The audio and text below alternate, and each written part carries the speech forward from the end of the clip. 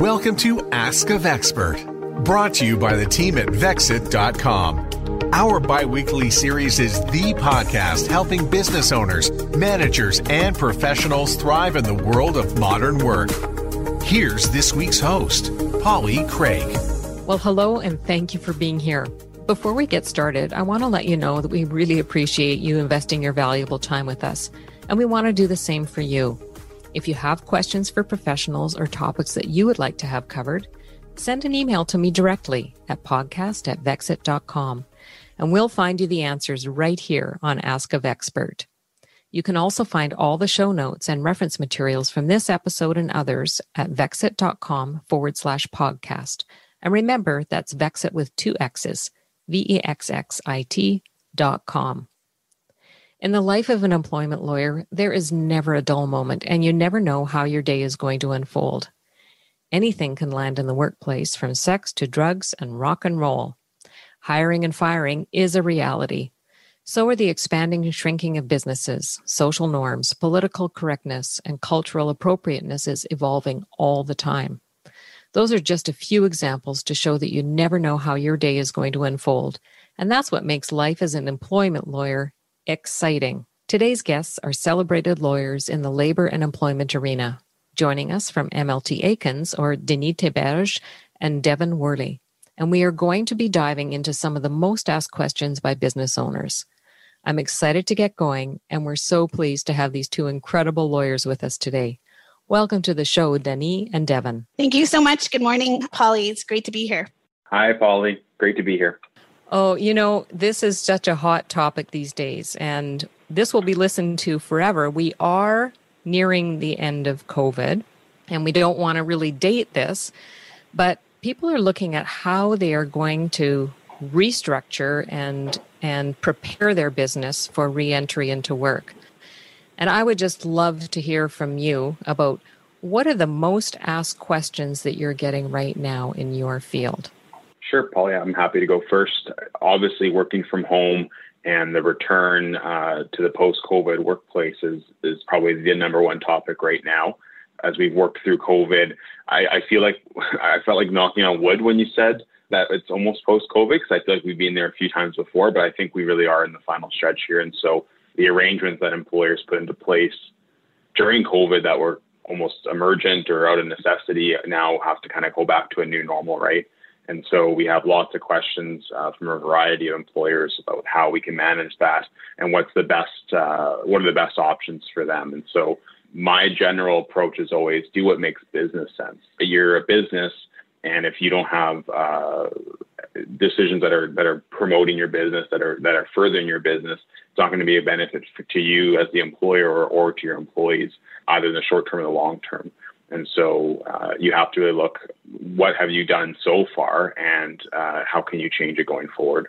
And I would add, to have a smooth transition, this is not necessarily legal side, but more business strategies. Speak to your employees. You should be basing some decisions moving forward on data, and so have surveys. Speak to your employees. See what their preferences may be. It may not be that their preferences are ultimately what are implemented in the workplace, but having that buy-in from your employees will certainly make any transition run more smoothly. So how do you see that happening? You know, one of the main areas is companies may think, okay, now it's going to be everybody come back to work. I hear a lot of organizations saying, well, it might be a hybrid where we have employees coming back on a select number of days. There's all sorts of conversations. So does it all start with communication? Is there a survey or something that you would go out to learn, seek first to understand? Would that be sort of the first step? I think that's a great starting point. Ultimately, you can't implement a successful new arrangement unless you have, to Denise' point, that buy-in, right? And so there are employees who want to come back to the office, right, on a full-time basis or part-time. There's going to be employees who don't want to come back at all or want to limit how much they come back. And if you try to, put a round ball through a square peg, it's just not going to work, right? And so you have to have that buy-in. And I think it's very dependent on your workforce and the nature of your work. There's obviously some positions that lend themselves better to a remote work approach or a hybrid approach. maybe professional office positions, sales, marketing, but even all those positions are still going to have some component where you need to be in person with a client or with your coworkers, and so you have to account for all that. There's obviously other industries that were remote prior to COVID and will continue to be remote in the IT and graphics kind of areas. That's been done for a long time. And I think, Devin, that actually is an issue that may arise is for those folks who were working remotely before the pandemic. It's going to be difficult to require those individuals to start working at the work site, because that may be a breach of an essential term of the employment relationship. It can lead to a constructive dismissal claim, which means that essentially there's been a breach of the relationship. That individual may decide to resign and may be entitled to a notice.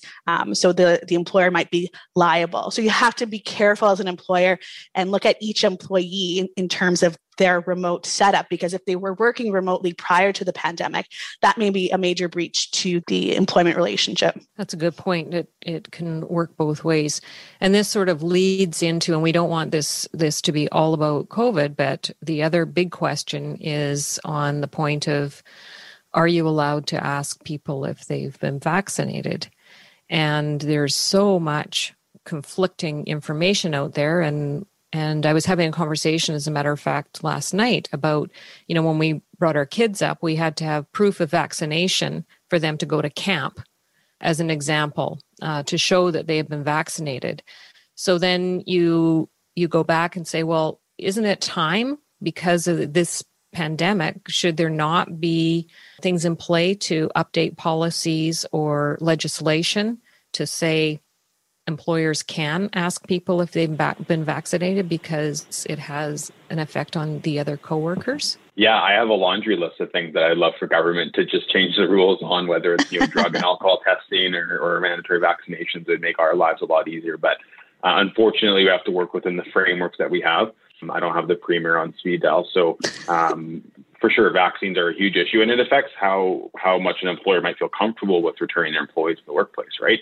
If you know that your workforce is very high on vaccine uptake, maybe you are more willing to say, let's kind of return to normal with some changes, as compared to if you have no idea of how many people are vaccinated, you might be more hesitant. And so I've seen a variety of different ways to get at it. I mean, from a legal perspective, it's difficult to have any basis to require employees to disclose their vaccination status. You trigger privacy obligations and human rights obligations as well in doing so. But there are ways to do in terms of, for larger employers, you can certainly have things like vaccine clinics either through your facility or shared, have an option where you kind of schedule something.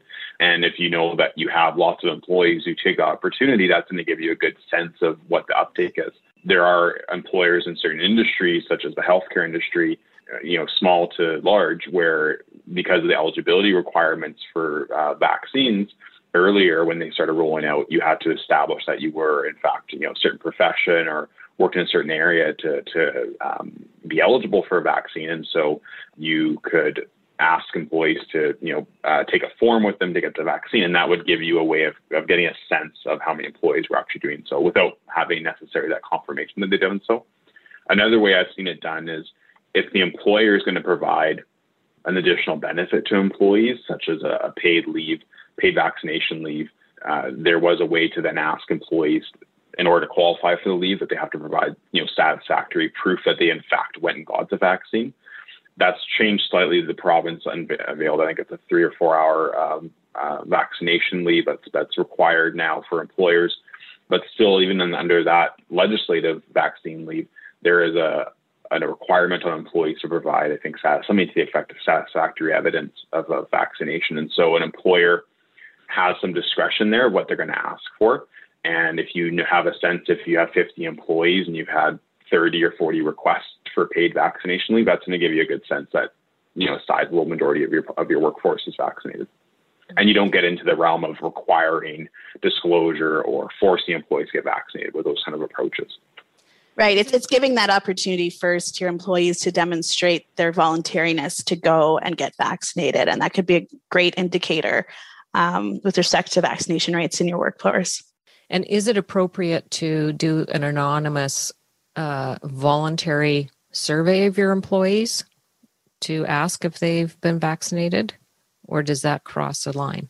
I think if it's performed by a third party, then any employee hesitancy would likely be decreased. I think that's, again, it's the privacy aspect, and you have to ensure that the private employee information is kept confidential and very much limited to the purpose of why it was collected in the first place. And so if you do believe there's hesitancy in your work site, I haven't come across this yet. It could be that you hire a third-party service to conduct a survey.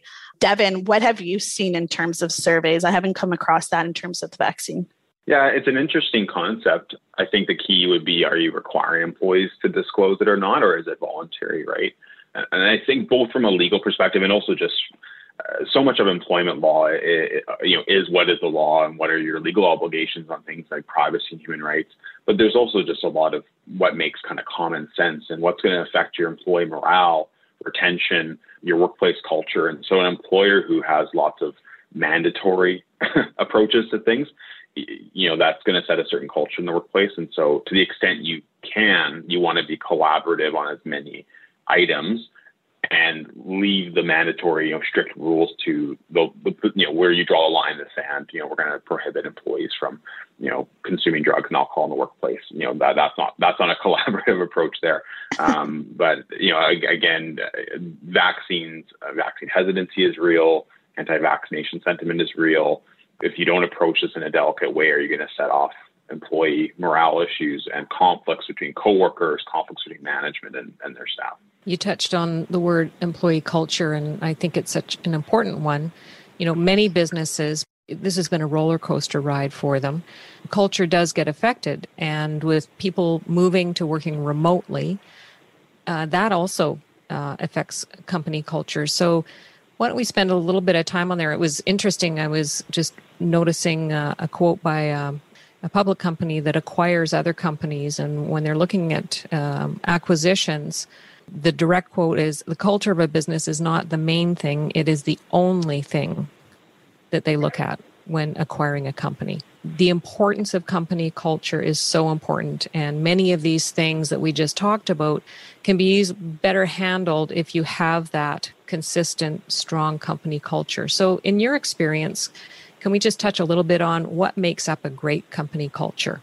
Again, this is kind of more business, general business. I think first, what kind of industry is your workplace situated? I'm thinking first sales force. For instance, that culture may look as you have independent employees, sales force, and they come together multiple times a year at conferences and various conventions. That could be some kind of culture. You can have everyone working in their offices daily. They're meeting at the water cooler, they have the chit chat, they're building that one-on-one, there's synergy there. Maybe someone has an idea, can't figure out how to, or has an issue that they're dealing with, and then they meet with someone at the water cooler, and all of a sudden they've come together, synergistic, and all of a sudden they've come to a great solution, great idea. So culture is all dependent, I think, on industry, the size of the workplace, what kind of work. Is it a lot of collaborative work? Are you working on a lot of projects? Is it more independent? And so I think as an employer, you want to be very much in tune and aware of what kind of, first, if you don't know what the culture is, then maybe there is a lack of culture and you need to really delve into that and get to know your people more and get a sense of what your employees, again, having that communication with employees, understanding what they want in terms of a workplace culture. But if you are tuned into what the culture is it's continually have to nurture it and be creative and find solutions to maintain and foster that culture, but also to try new things and try to expand and build on it as well. I think it's still one that isn't necessarily driven by legal considerations, but just kind of some best practices would, number one is consistency. Workplaces that have inconsistent supervision, inconsistent rules being enforced, inconsistent expectations of employees from performance are going to be a breeding ground for toxic relationships and animosity between employees. So consistency in everything and effective supervision. You need a great management team. You need a great supervisory team, and that goes from whether you're a 5-employee mechanic shop or you're 100, employee retail environment, if you don't have managers who are respectful, effective, fair, consistent, again, it's going to result in a bad workplace culture. And we'll often have a client who may not have dealt with us previously come in, and it's fairly common that they aren't in compliance with, the regulations that are found in a piece of legislation, and the regulations are 200 pages, right? And we say, okay, well, this procedure isn't exactly in compliance, but that's a far easier thing to correct by revising a policy or saying, well, you should do your payroll slightly differently, or you should modify your employment agreements, than an employer coming in and saying, I have high turnover, I have concerns that a union might be coming in, I have bad workplace morale, I can't recruit people. And we have to say, okay, well, it's because, Jack in the management team, no one likes him and he's toxic, and you've established that workplace culture. And in some instances, it might be many Jacks, right? There might be many people that are breeding that bad workplace culture. And so that's a lot harder to deal with. And if you come to someone like us too late, when you already have the union application, now you have a union likely coming in, and that's how you're going to be dealing with your workforce for the foreseeable future. Yeah, and Jack may be leading the organization without knowing that they're a Jack. So there are lots of different, and I agree that consistency.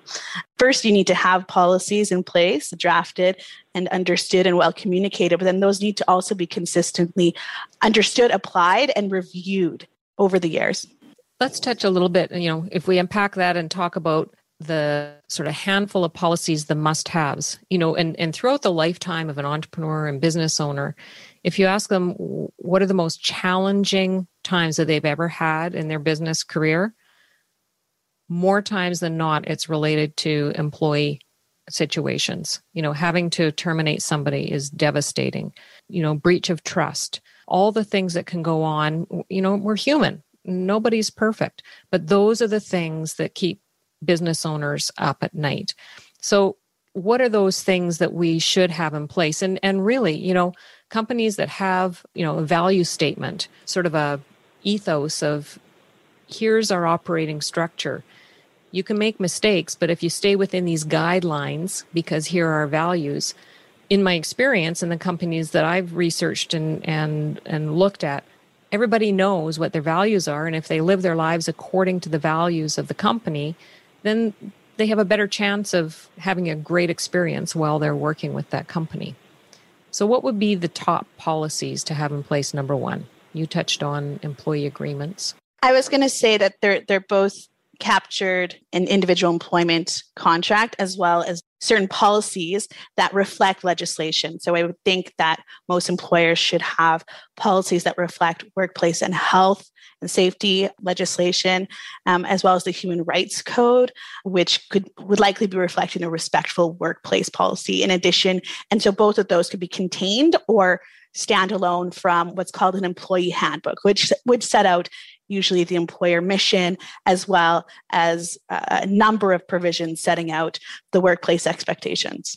Anything to add there, Devin? Maybe specifically on things to include? And, the human rights piece that's a very complex and complicated, I'm sure, and it can only be getting more challenging to make sure that you include everything. So when you think about human rights, what all is included in that? Well, to Denise's comment, the way you usually implement it is through a respectful workplace policy. It's going to have harassment provisions, and then you can also deal with discrimination in the workplace through that. That's really one piece. That's ensuring that your employees aren't engaging in harassment with each other and that there isn't discrimination and racism in your workplace. But really, human rights goes beyond policies. It goes into every decision you make as an employer. And it goes into your hiring and recruitment approach. It goes into promotions. It goes into accommodation, which is a massive area. And, to Polly, building off your point there, with COVID, we saw a lot of accommodation cases coming through. I'm sure I can't imagine an employee who didn't have to deal with an employee going to them and saying, my kid's school is closed or it's gone fully remote. How can I reconcile that with my job, which I'm supposed to be at 8 hours a day, right? And so that's an accommodation issue. That's a human rights issue. That's family status. That's a protected ground in our legislation in Manitoba. And so an employer who doesn't consider that and delve into, what are the circumstances that require accommodation? Can I accommodate that as an employer? And what does that look like? If you don't go through that procedure, and it might result in the result being that you can accommodate it. But if you don't go through that procedure and if you don't consider it, you're going to end up with potential human rights complaint. And even beyond a human rights complaint, you're going to end up with now a frustrated employee who is having to balance their work obligations with their personal obligations. And in my experience, 9 times out of 10, an employee is going to choose their personal obligations over their work obligations, right? And so now you have an employee who's likely leaving, is frustrated, and that's a potential liability for a complaint or some other adversarial approach. Have you ever thought, I'd love to have a podcast just like this one? Well, I can help. My name is Matt Kundle, and everyone at my company, the Sound Off Podcast Network, had a hand in making this show. Whether it was about the sound, the discoverability, or that you're just enjoying the show, we are all about the detail. If you think you have a podcast in you, reach out to me via email, matt@soundoff.network, or check out the website and become one of the great podcasts we work with at soundoff.network. So I imagine, are you now getting approached? I can imagine one-off instances having calls coming all the time. Are there new things that can be done for companies moving forward?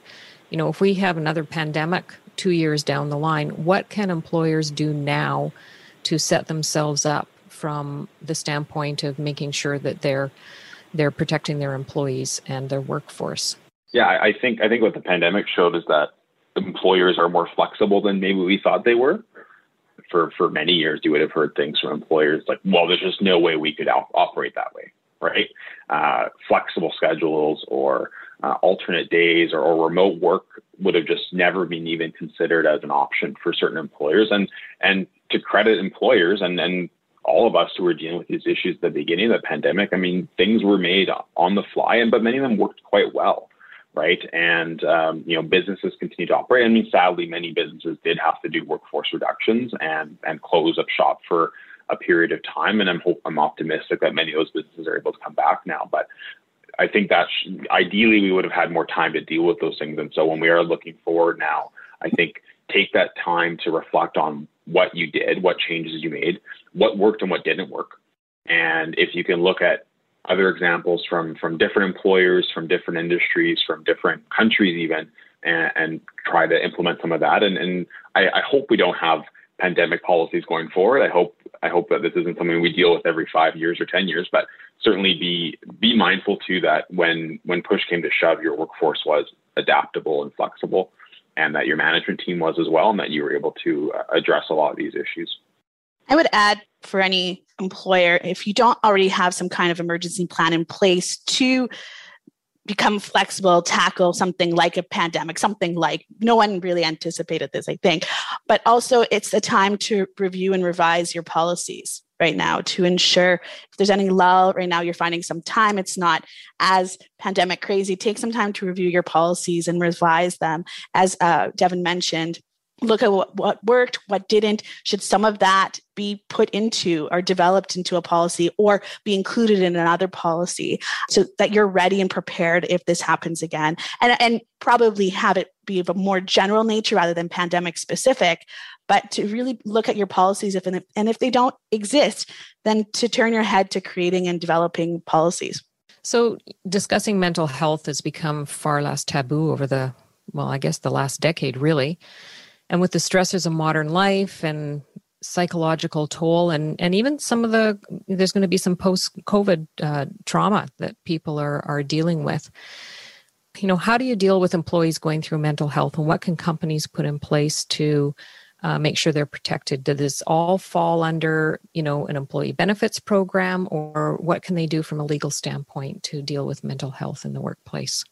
I think we need to differentiate, and I think it's a fair differentiation to look at what is the day-to-day stressors of professional life, of work life, of home life, personal life, and then also what are diagnosed medical conditions, mental health conditions, right? And when you have an employee who comes to you and they disclose a mental health condition, if it's the former, the best way to deal with that is something like an employee assistance program. Blue Cross offers that, and many other insurers do as well. And if you can deal with it between you and the employee as if they need to take some time, and try to deal with it in informal matter. But where it is an employee coming to you and saying, I have a diagnosis, here's a doctor's note, here's medical documentation, that does trigger the disability under human rights legislation, and that's going to trigger your duty to accommodate. And the first step for an employer in that position is you need to get the right information in your hands. What is their medical condition that they need accommodation for? What's the work-related restrictions that they have in place? What's the duration of those restrictions? Are they undergoing treatment? You can sometimes ask that question if they're requesting a pretty serious accommodation, because an employee is going to have an obligation of their own to take steps to improve their mental health and get better, right? The burden doesn't fall solely on the employer. But once you get that information, and that may sometimes take several kind of requests back and forth for more details, you're then in a position to consider what exactly their restrictions are and what can I do to accommodate that either in their current position or an alternate position, modified position. And so mental health is often, they might need flexible schedules, they might need time off work, come back on a gradual basis. They might need changes to their duties. They might not be able to handle high stress duties for a certain period of time. So whether you can accommodate the change in their duties and responsibilities. I'm just going to take a few steps back for those who aren't maybe necessarily familiar with human rights legislation.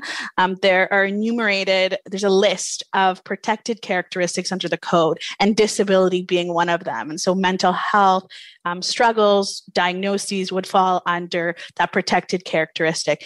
And to add to Devin's point, an employer's duty to accommodate is not necessarily only triggered by an employee outright telling the employer that they have a mental health struggle or challenge. If the employer has right to believe that there's an issue, that duty may be triggered, and they may need to take steps to approach the employee and to at least have a discussion with them and see if there's anything that they can do or open up that line of communication to the employee. So if somebody is on leave due to mental health and it goes on for months, are you required to hold their position inevitably, or are you able to make them a position that you have to accommodate them in whatever way? Like, where is the onus on that? Like, if somebody's working in a factory, as an example, and assembling a specific part, and they're not skilled to do anything else, do you have to hold their job forever? It's a very case-by-case consideration, but I think the general rule is going to be that you have to accommodate the employee based on their status at that time. And so if the direction from the doctor is they need to be off work completely, then they're off work completely. That's the accommodation. And then when they are cleared to return to work, or that they're now able to perform some amount of work or fit to work, that's when you then have to look to see, okay, well, can I return them to their current position, or is it going to be an alternate or modified position? It's going to be tough, certainly for smaller employers, to have held a position there kind of vacant or just been filling it on an informal basis, a casual basis. And so for some employers, it will make sense to fill it on a term basis and kind of just deal with it when the employee comes back to see whether you can either move that person to somewhere else in the organization. But obviously, the more positions you have, the easier that process is, right? But in many circumstances, when the employee comes back to work, you have to pretty much take an organization-wide perspective and say, well, based on those restrictions at that time, where can I accommodate them without incurring significant costs, without incurring health and safety risks to them or to their coworkers, and without having to get into obviously you don't have to train an employee who has no qualifications or skill in a certain area to move from a completely different position. And I would add, you always look to the legislation. And so they may be on a leave that's protected by legislation. And so they're entitled to a certain period of time. And so that's a protected period of time as well. That doesn't disallow an employer, and Devin, you may have thoughts on this, but to hire a short-term contract in order to cover. You often hear someone is on maternity leave and there's someone who's on contract who will cover that absence. And so I don't necessarily see why that wouldn't be the case for a medical leave as well. So we alluded to in our introduction, sex, drugs, and rock and roll. And not that, it gets everyone's attention, but there are several instances And I've had a few myself, and it's always helpful to know how to deal with situations. For example, if you know somebody is drinking on the job, and it might be just that you smell alcohol, what is the best way to deal with that?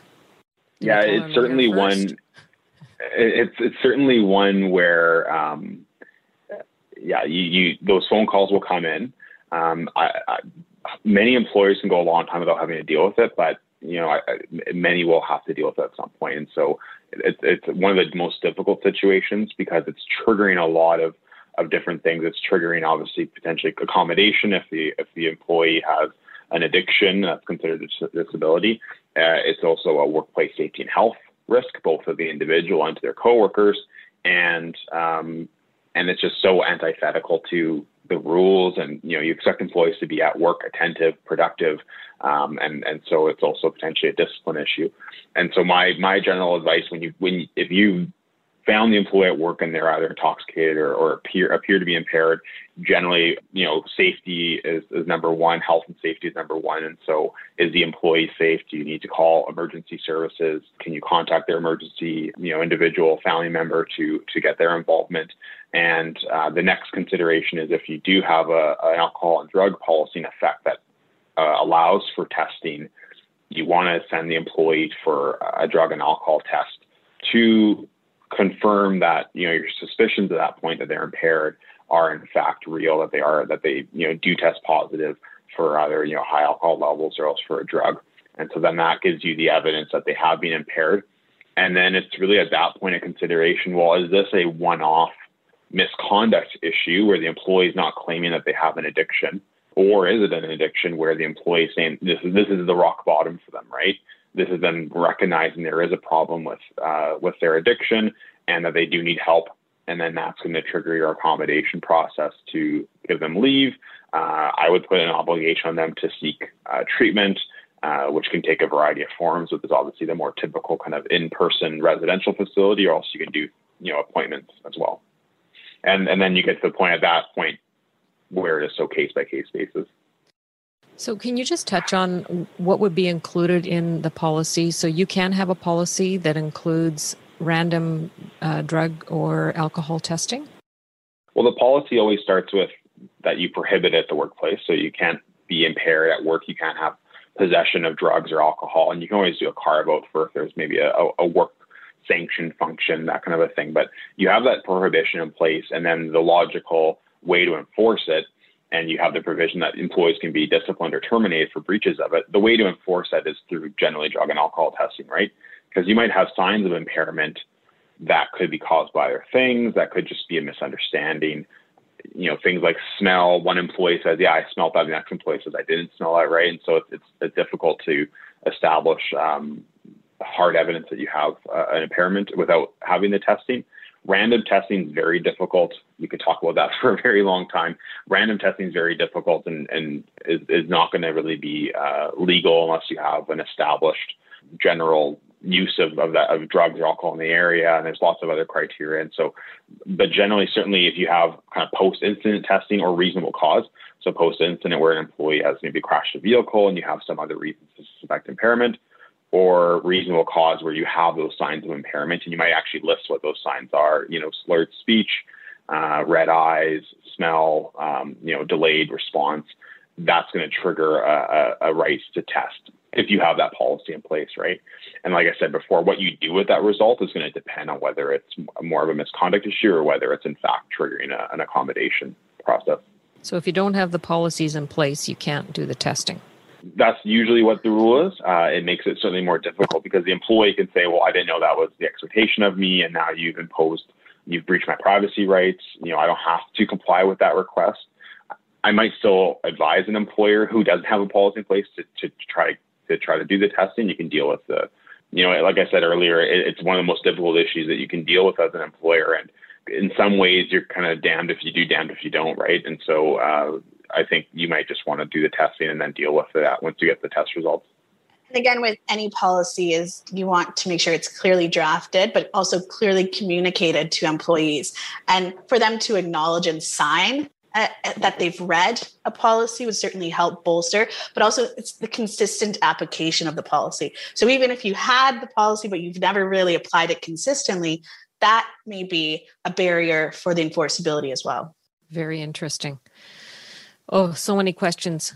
Another thought I had was, when it comes to employee theft, or you have somebody thinks that they are stealing from the company, is it appropriate to have a whistleblower policy, a safe way for people to vent their concerns or bring things to light, even if they think they don't necessarily have evidence? Yeah, I think that's appropriate. I think the key consideration there is what's the motive for the employee, right? If they're doing it because they know that theft is prohibited in the workplace, which I can't imagine a workplace where it isn't prohibited, but we're going to assume that we're in compliance with criminal laws at least. So they see it happening, and whether it's the blatant theft or they're walking out with a box full of stuff, or it's the fraud and money's gone missing and they're fudging numbers, that kind of a thing.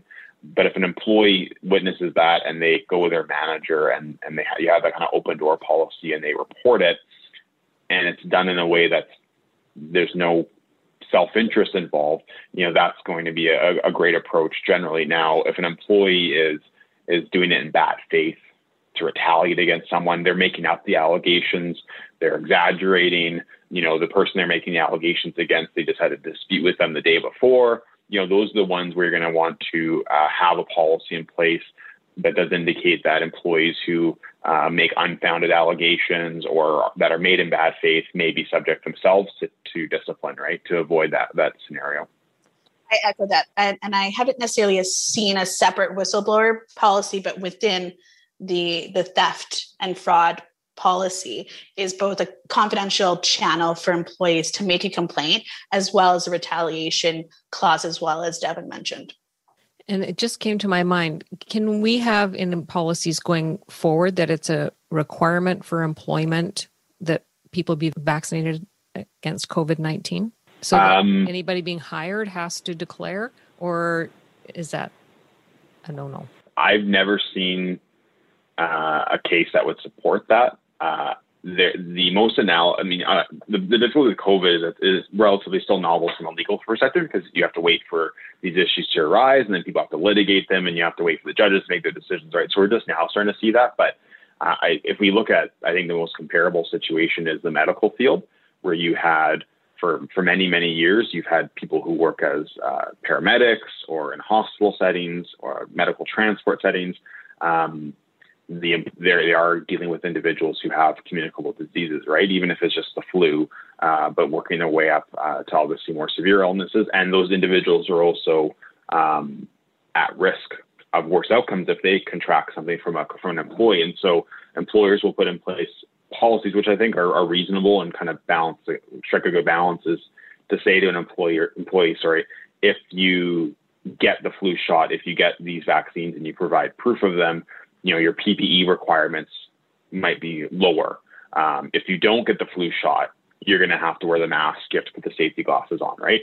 And so I think there is analogies from those contexts when we look at COVID that obviously it's difficult. You have to do it on a case-to-case basis, but certainly if employees are able to provide proof of vaccination on a voluntary basis, maybe then you would relax PPE requirements. So we started out our discussion and talked a lot about changes in the workplace moving forward.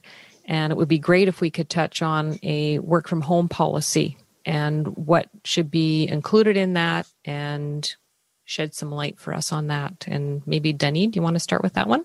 Like any policy, it should be clear and unambiguous. But the big thing here is to have clear expectations of the employee. So what are, for instance, their standard hours of work, the overtime expectations? It's legislated that if you work overtime, you shall be paid overtime. However, you want to have this clearly communicated if there's an expectation that they do not work overtime, for instance. Another kind of day-to-day task is how would they record their hours? And so you also want to be, when you're setting out your clear expectations, be mindful of legislative standards, so the minimum standards in the employment standards or the terms of the collective agreement when you're creating this policy. Another component is What about the tools and equipment that the employee needs to use? Is that what are the expectations there? Are they to have a full setup? Is that on them? Are they going to be paying using their own equipment? What kind of support will the office be providing in terms of software, computer programs, whatever, depending on the industry is, what kind of tools and equipment will the employer be providing? And another aspect that's very important is what kind of privacy steps will be taken. So what kind of software programming walls will be implemented so that the employer protects its confidential data. So I think from employer standpoint at this point, those are the major considerations. I'd be happy to hear from Devin with respect to any other considerations. Yeah, I think one that's gotten some news and consideration is how are you going to monitor employees that are working remotely, right? And I think that's more relevant when you look at these long-term work-from-home relationships. Maybe in the short term, everyone was kind of prepared as a compromise to say, yeah, just go home, be safe, we'll get you set up, and everyone kind of try to make it through as best you can, right? And we'll kind of monitor it on the go. But when you're potentially setting up a work-from-home policy that's going to deal with years of working from home, how do you make sure that your employees are still productive, that they're working effectively, efficiently, that they're collaborating with other employees, that they're continuing to fulfill their duties and responsibilities? I mean, the nightmare for any employer is you have all these employees at home and they're all lying on the couch, watching TV. And I don't think that is the case for the vast majority of employees working from home, but there are employers who are terrified that's what the instance is, right? And so I'm sure we've all seen the articles of the software that, the employer puts on the computer that will track every login, every log out, and might even have the webcam on and might make sure that the employee's sitting there from 9 a.m. till 10:30 when they take their first coffee break and all that kind of thing. That's obviously an extreme example, but there's a lot of other ways you can, I think, obtain the same result, which is making sure your employees are being productive and useful. And that's to, have the supervisor check in on their employees, right? Make the phone calls, have a daily check-in, every day scheduled, or a weekly check-in, or whatever makes sense for your business.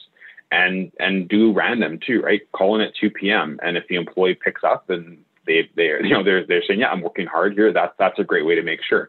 If they don't pick up and you find on Instagram that they're out at the cabin, okay, then maybe there's another issue to deal with it, right? You can request progress updates on a weekly basis, daily basis. Hey, can you let me know what you've done today? What projects are you tackling? How much time do you think you're spending on them? You can certainly go the route of having employees, mark down their hours and, half an hour on this task, 3 hours on that task. And another way to do it, which again, depending on the workplace might be the easiest, is just monitor the output. As employees are producing work, is the work that's coming out good work? Is it consistent with what they would have done in the office? If you're a graphic artist and in the office, you would have usually worked on 5 or 6 projects in a week and produced X level of content. Well, is that similar level of content still coming out from the working at home? And if it is, do you as the employer want to get into the realm of micromanaging them and really kind of scrutinize, are they spending every second of their working hours doing productive work, right? Because you likely wouldn't have done that in the office anyways. Well, it does speak to the modern workplace. It does look different. And I've been in some conversations with business owners who they're redesigning their entire office structure so that people, when they come to the office between 1 and 3 days per week, that's their creativity and collaboration time. And so fewer offices. And then when you're working at home, that's when you are grinding it out and doing the output work. And if you're a night hawk and you want to work between 2 a.m. and 5 a.m., it doesn't really matter. To your point, Devin, you start focusing more on the output and having happy employees that are motivated, because people being mobile, you don't want to lose them. So a little more flexibility and being creative in how you have your workspaces and focus on the outcomes might be a good thing.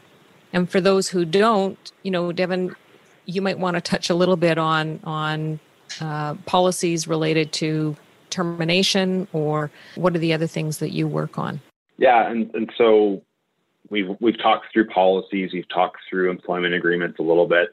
And so if you've done your homework and you set up those expectations and rules for your employees, and then you enforce them in a consistent manner, in a reasonable manner, fair manner, even with doing the best job, you're always going to have situations where employees are people, and people will either make mistakes or may have, ill intent. And the reality is the workplace is a large place with a variety of different people. And so people will engage in misconduct. And you certainly have to investigate those instances. You hope that they can come up to you through your management team or through other employees, right? Bringing them to your attention. But once you do become aware of it, you want to investigate. One issue I often deal with is I have employers say, I don't have enough evidence to proceed with termination or discipline in this case. And they'll say that I need hard evidence that this employee did this. So one issue is maybe something like time theft, where an employee is leaving the office early, or if they're working from home, they log out a couple hours early. And an employer might think that they need to have the video camera on their office building watching them leave every day at 3 o'clock instead of 4 o'clock. And they needed all that video evidence, and it's almost like a criminal standard in some ways, that they're like a detective with the police. And that's just not what the standard is. It's more of a balance of probabilities, more likely than not. And so you want to look at things like speaking with other coworkers and assessing credibility of everyone. And you don't need necessarily that hard evidence. But once you do have a case against them, you put those facts to the employee, let them respond, and then assess their response. And in many cases, it might be deserving of discipline, which can take the form of written warnings or suspensions, up to termination, depending on what the misconduct is and how they've responded to it and how your investigation's gone. Is there anything else in here that we want to add in, or we'll just have to come back another day and do another one? I think we'll just, come back another day. I'm happy to.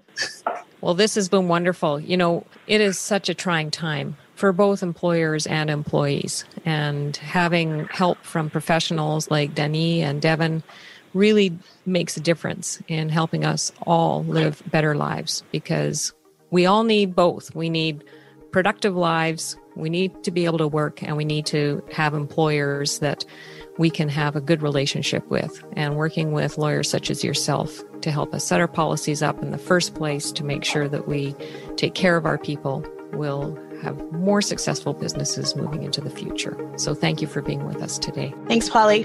Thank you. Please note that the conversation in this podcast is for informational and learning purposes and does not constitute legal, financial, or business advice. The Ask a Vexpert podcast is a production of Vexit and distributed globally by the Sound Off Media Company. Come on a journey like no other, where you will discover many roads that will lead you to a happier, healthier, and more stress-free life. And the beauty is, you don't need any vacation time for this adventure. The journey will come to you. Join Avery Rich on your very own journey into yoga. Along the way, she will demystify yoga poses and guide you into a yoga posture or short sequence, all in less than 15 minutes. You have nothing to lose but stress. The Journey into Yoga podcast. It's not for people who like yoga, it's for people who don't like yoga. Follow or subscribe on Apple Podcasts, Spotify, Amazon Music, or at averyrich.com.